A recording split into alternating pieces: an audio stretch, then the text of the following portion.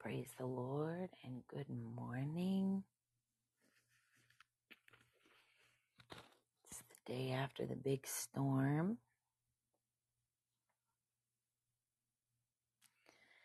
And I'm so thankful for the hand of the Lord. If you saw the tree that came down on our property, you know how just excited and thankful I am for God's protection.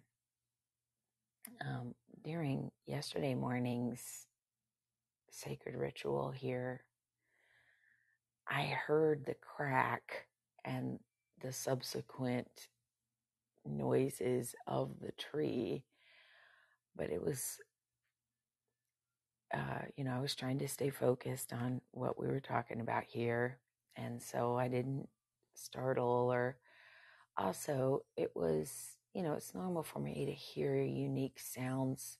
I'm in a 2-story house, so upstairs,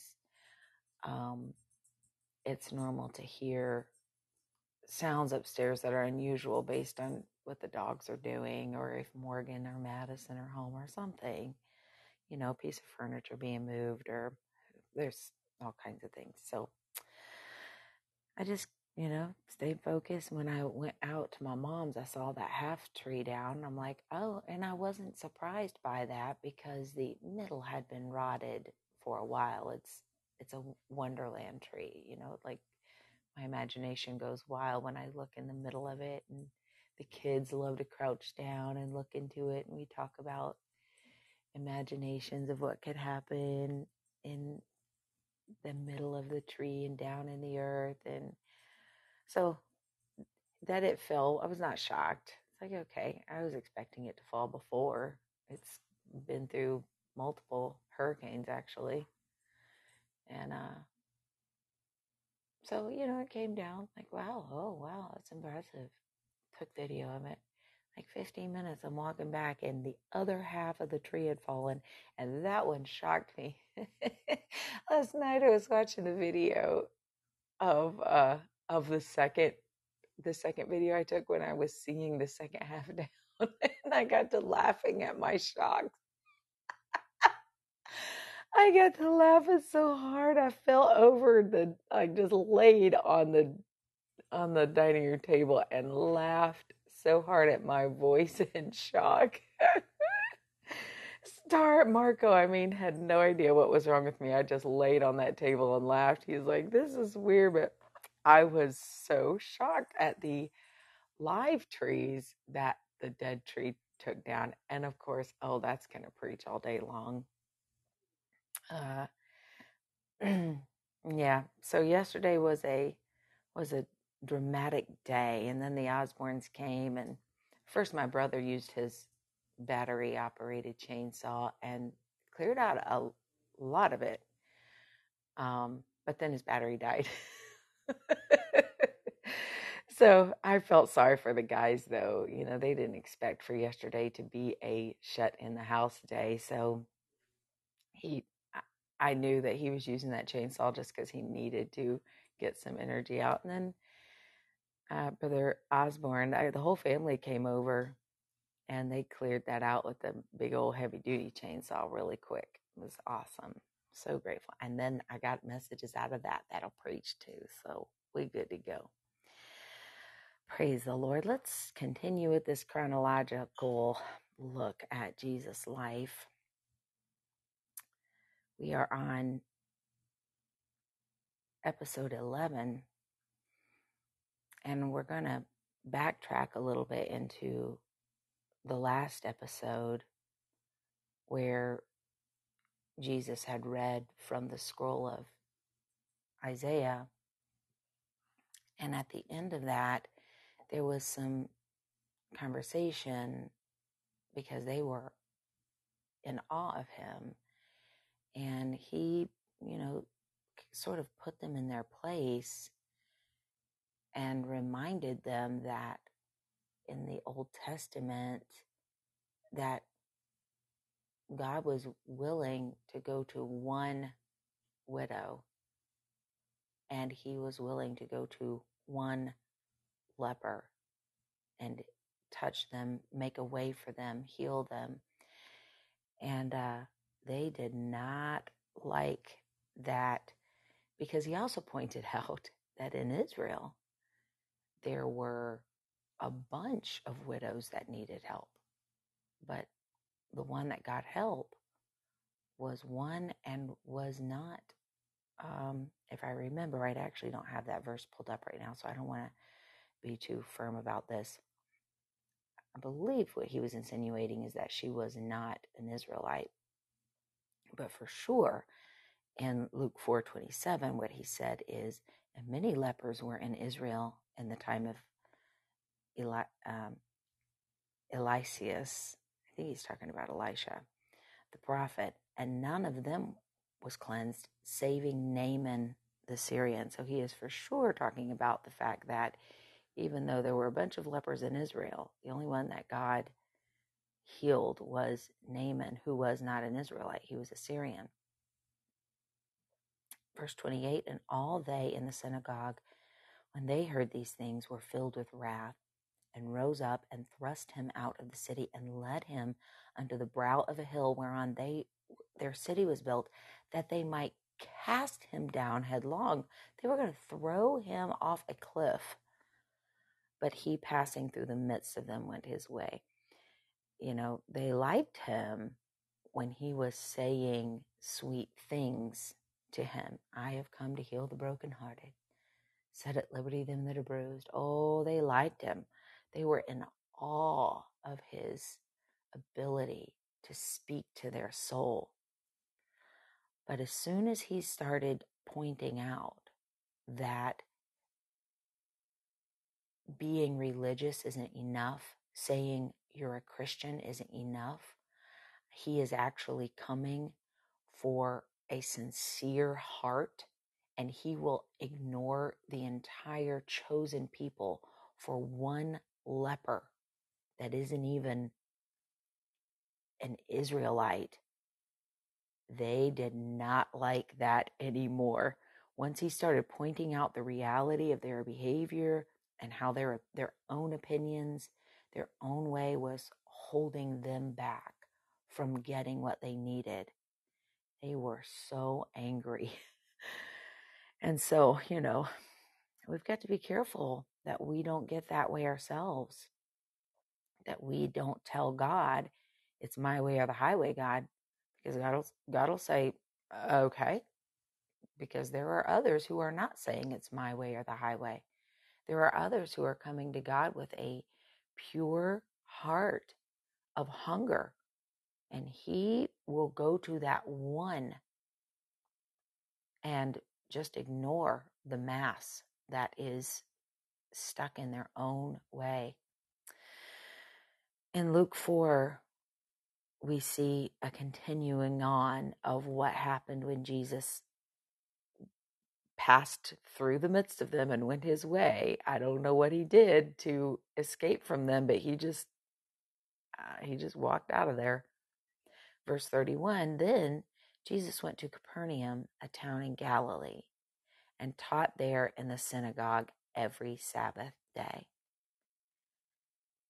And there too, the people were amazed at his teaching, for he spoke with authority. Jesus actually relocated his home base. He relocated from this city where he was about to be killed. He relocated. He got himself out of a toxic environment. And if you follow me on social media, I do a lot of posting and blogging and writing about the importance of roots and how you have to stay put for roots to grow. But even Jesus had a situation that he needed to move out of. He needed to relocate from an environment that was toxic for him, that was toxic to his ministry. And so, life is what it is, and you need to do what you've got to do. And God will God will be with you. Do it with a lot of counsel. I do think it is inappropriate to just constantly move and relocate and uproot, because I don't think people can get good roots that way. But if you are in a toxic environment, I even see Jesus moving out of that. And so I say, if Jesus did, you did, because we are, after all, trying to follow in the footsteps and mimic Christ as disciples.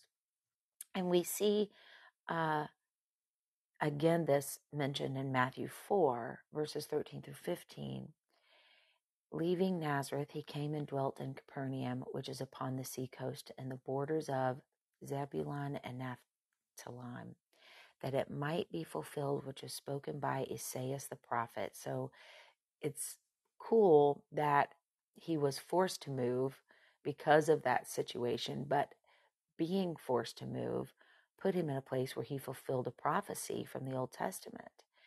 In verse 15, the land of Zebulun, the land of Naphtali, by the way of the sea, beyond Jordan, Galilee of the Gentiles. So it was prophesied in the Old Testament that the Messiah would be there, and sure enough, that's where he ended up having to be. So while he is in Galilee, we see this growth, this expansion of his ministry, who he is able to minister to. In Luke 5, verse 1, one day as Jesus was preaching on the shore of the Sea of Galilee, great crowds pressed in on him to listen to the word of God. I'm going to come back to that phrase, pressed in on him to listen to the word of God. So if you can imagine a speaker trying to talk to a crowd, but they don't have a microphone system, they're trying to hear, so they're getting closer and closer, and he needs a place to go. And so what he did was he noticed 2 empty boats at the water's edge, because the fishermen had left the boats and were over on the side washing their nets. And in verse 3, Jesus stepped into one of the boats, and he asked Simon, the boat's owner, to push it out into the water. So he sat in the boat and taught the crowds from there. And I love Jesus understood that his voice would travel over water. That's a cool thing. When he had finished speaking, he said to Simon, "Now go out where it is deeper and let down your nets to catch some fish." This is the Lord. This is Jesus after he's ministered to the crowd. Now he is zeroed in and he's ministering to one. He is about to take care of the needs of Simon. When he had finished speaking, he said, "Go where it is deeper and let down your nets to catch some fish." Verse 5, "Master," Simon replied, "we worked hard all last night and didn't catch a thing." It's like, look, we've been there, done that all night. But if you say so, I'll let the nets down again. Verse 6, "And this time their nets were so full of fish, they began to tear. A shout for help brought their partners in other boats, and soon both boats were filled with fish and on the verge of sinking." Verse 8, when Simon realized what had happened, he fell to his knees before Jesus and said, "O Lord, please leave me. I'm too much of a sinner to be around you." This tenderness in Simon is why God kept using him. Simon, we see through scriptures, is just a constant hothead. He's constantly saying the wrong thing. Later, we're going to see Jesus calling him Satan. "Get thee behind me." You're, oh my goodness, like he's just constantly being, he's constantly emotionally charged. But that same tenderness of emotion that causes him to get angry quicker or to speak quicker than he should, that same thing Jesus realized could be used for his glory. And I see this over and over in the kingdom of God. The same thing that that is our shortcoming, it is our failure, God can use for his glory. when I am weak, in my weaknesses, if I give them to him, he's able to show himself glorious through my weaknesses. And he did this with Simon, the same thing that caused Simon to spout off at the drop of a hat, to draw a sword and cut off a soldier's ear. That same spark of emotion causes him to be tender toward the things of God also.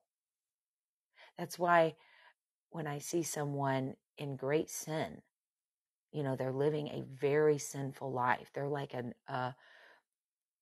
whatever goes, YOLO. You only live once. I'm out here doing it all.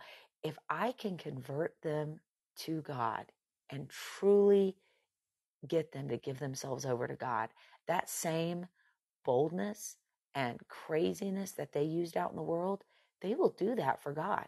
They'll be that preacher, that crazy preacher. They will be that one who's not afraid to lay hands on somebody in the grocery store and let healing virtue flow. If you've got family member, friends, coworkers that are crazy in the world, don't look at them like, oh, they'll never be saved, or they could never, no. The absolute way they are living out their flesh and in the world, you see that in a spiritual sense. Start seeing them being the one laying hands on people in the middle of a park. Start seeing them being the one proclaiming the gospel.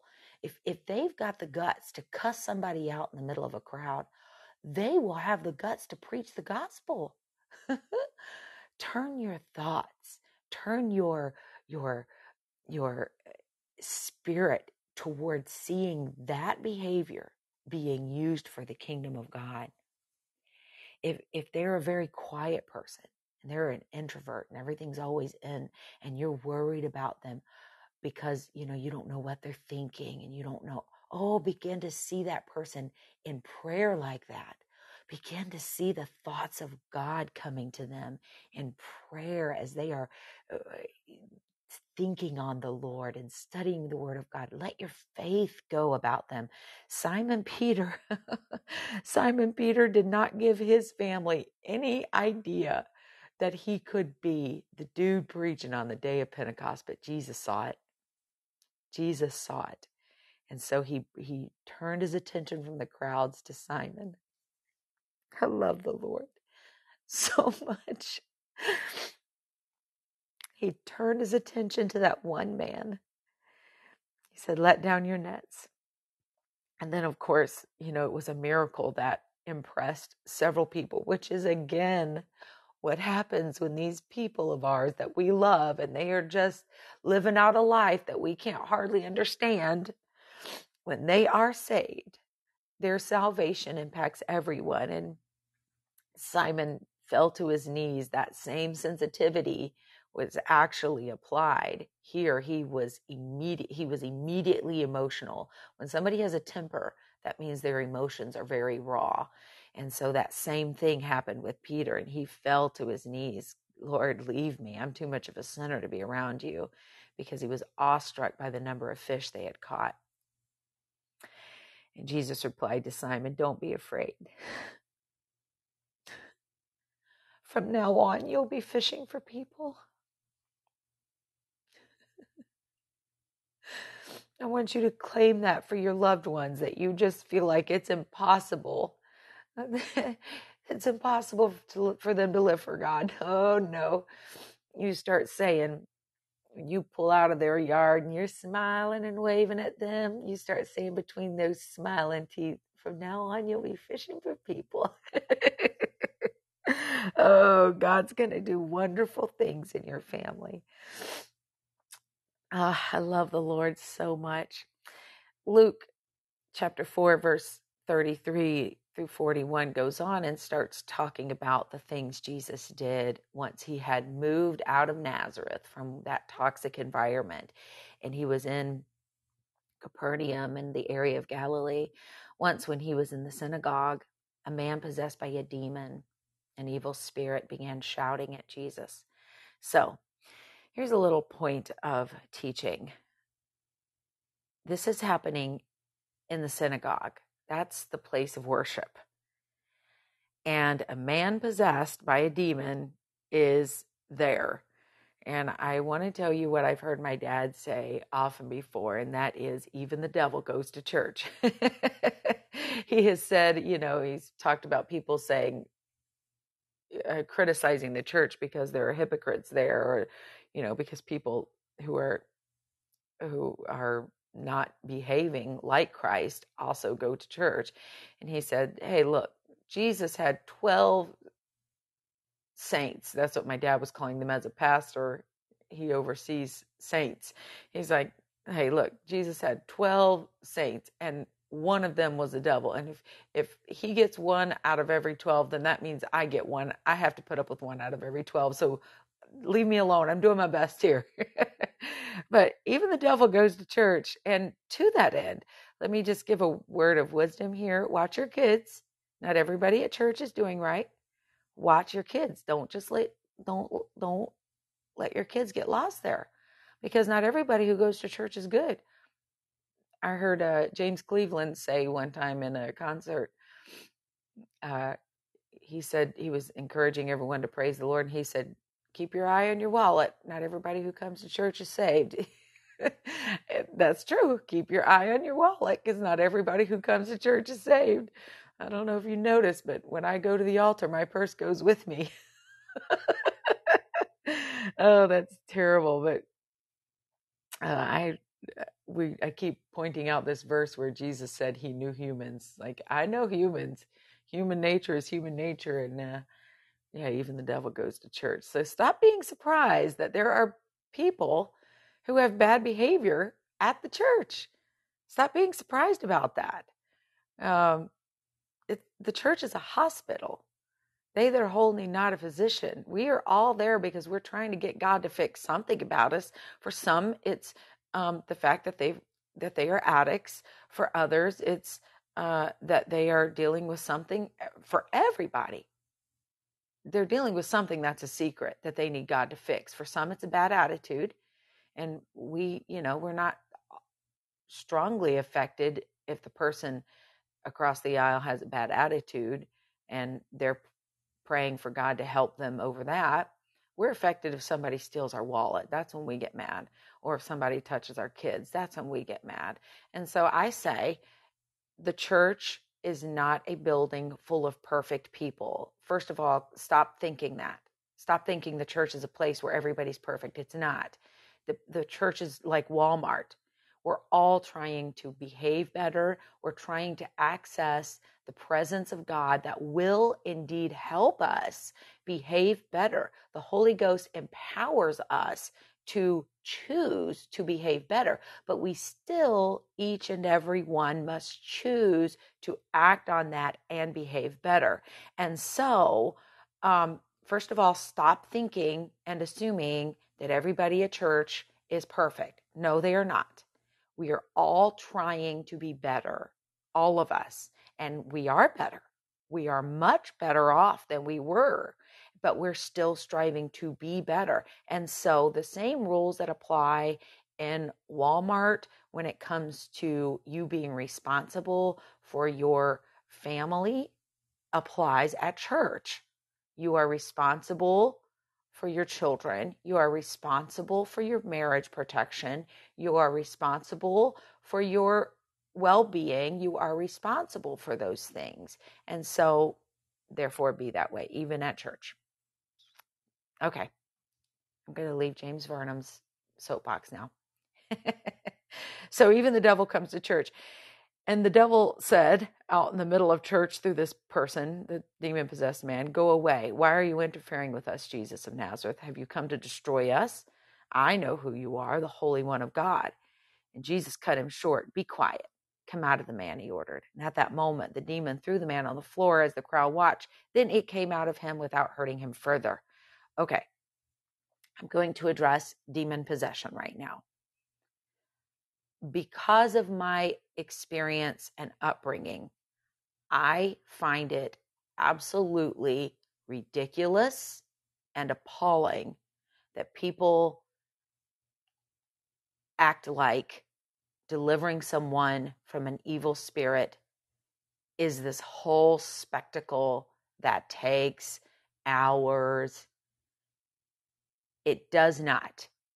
We do not see it once taking hours. It is a very brief description. The devil threw the man on the floor, then it came out of him without hurting him further. So this is why I am not afraid of the devil, because I grew up with a dad who taught me not to be afraid of the devil. I'm not afraid of people who have an evil spirit. Later, we'll get to the man who had legions of devils in him. And that, again, was not this hours and hours dramatic event. People who do that, let me tell you a brief story. So when my dad was a young pastor, I was a child.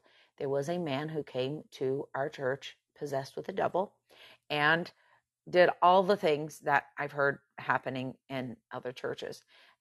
Took literally hours. Several men from the church are standing around him. He truly did have super strength. He was throwing very strong men off of him. All of the kind of things that you see that are dramatic.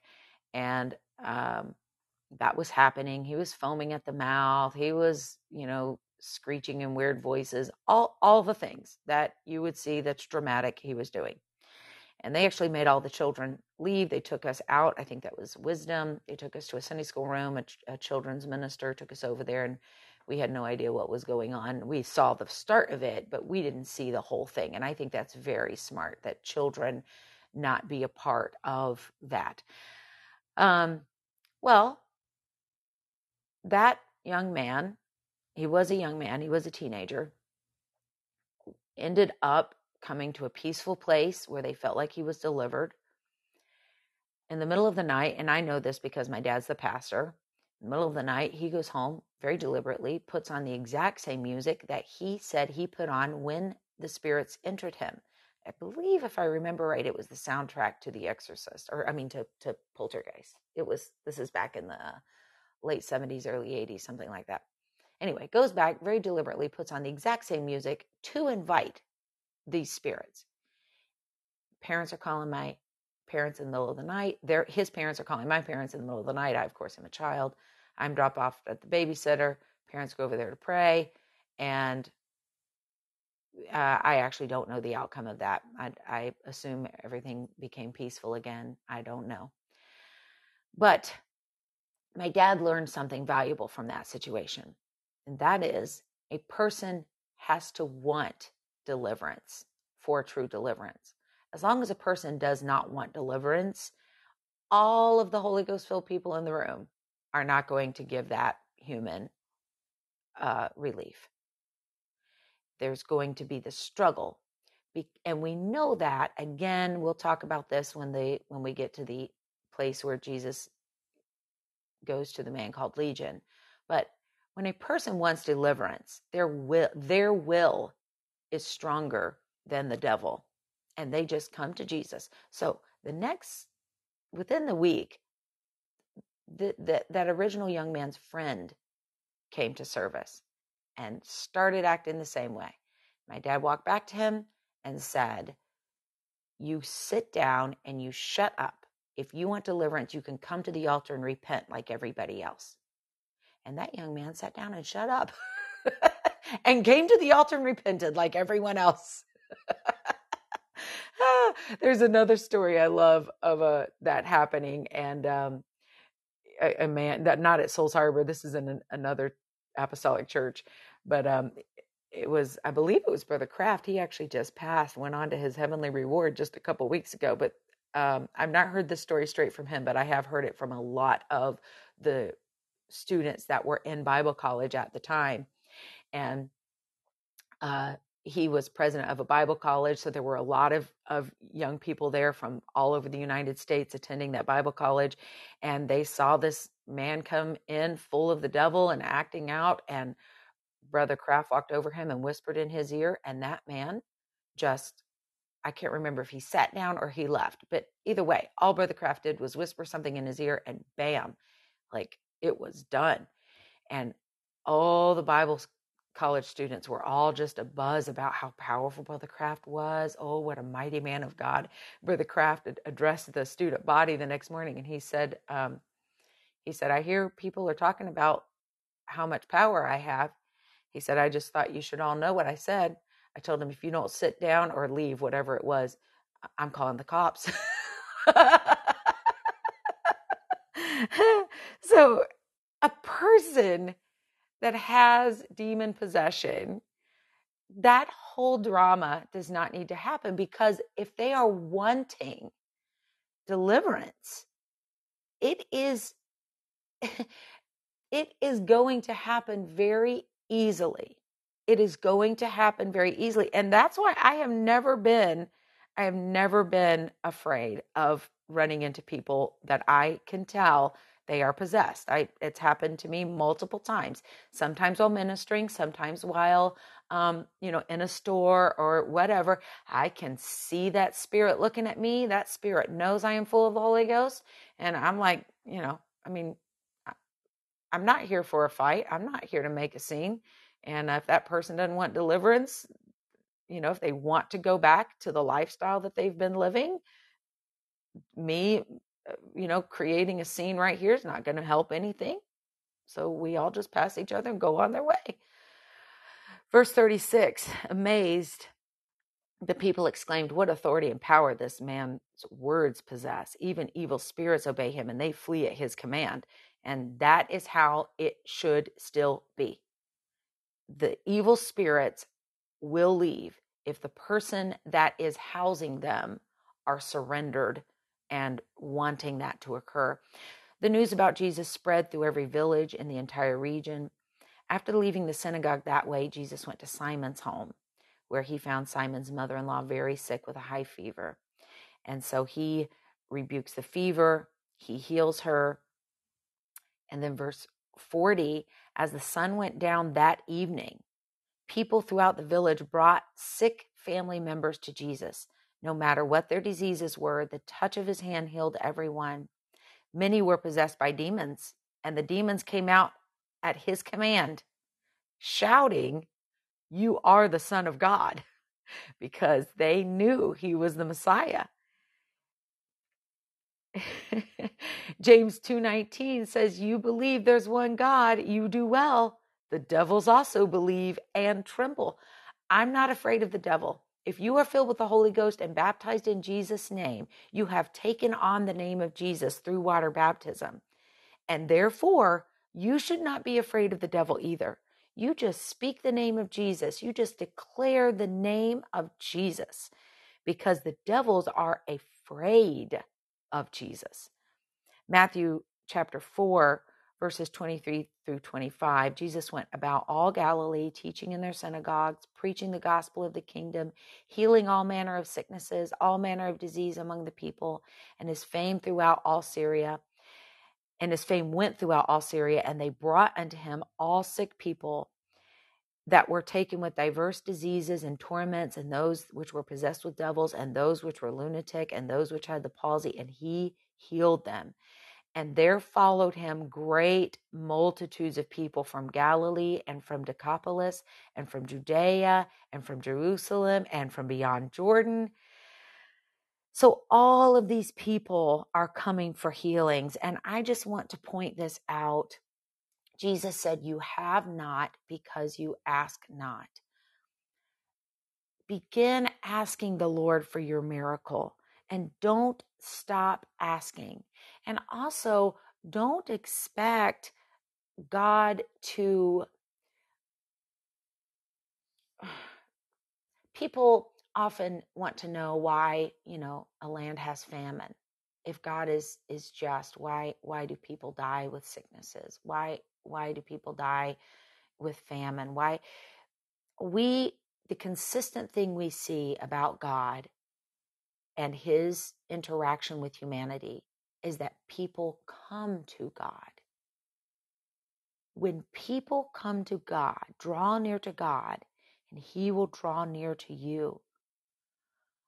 I mentioned earlier to remember the phrase that they pressed in on him to listen to the word of God.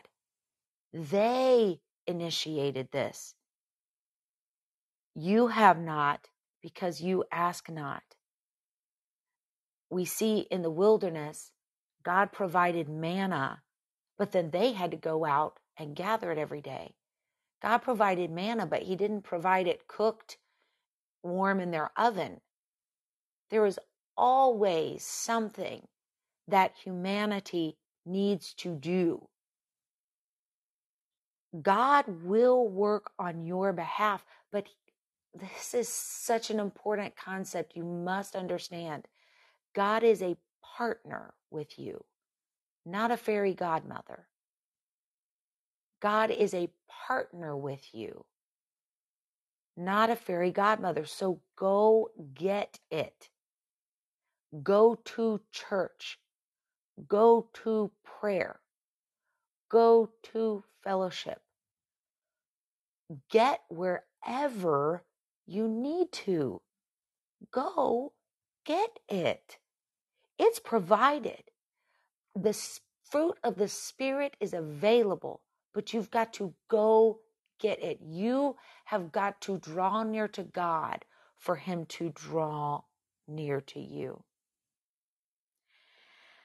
I want to end with one more point of direction. In Mark chapter 1, verse 35, and this is also recorded in Luke 4, verse 42. In the morning, rising up a great while before the day, Jesus went out and departed into a solitary place and there prayed.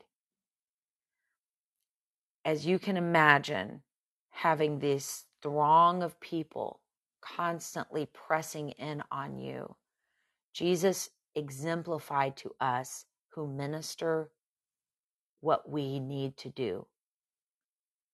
As a minister, even Jesus got tired. And if Jesus got tired as a minister, then those who are involved in ministry need to understand that it's normal and that you have to take care of the earthen vessel that the treasure is in.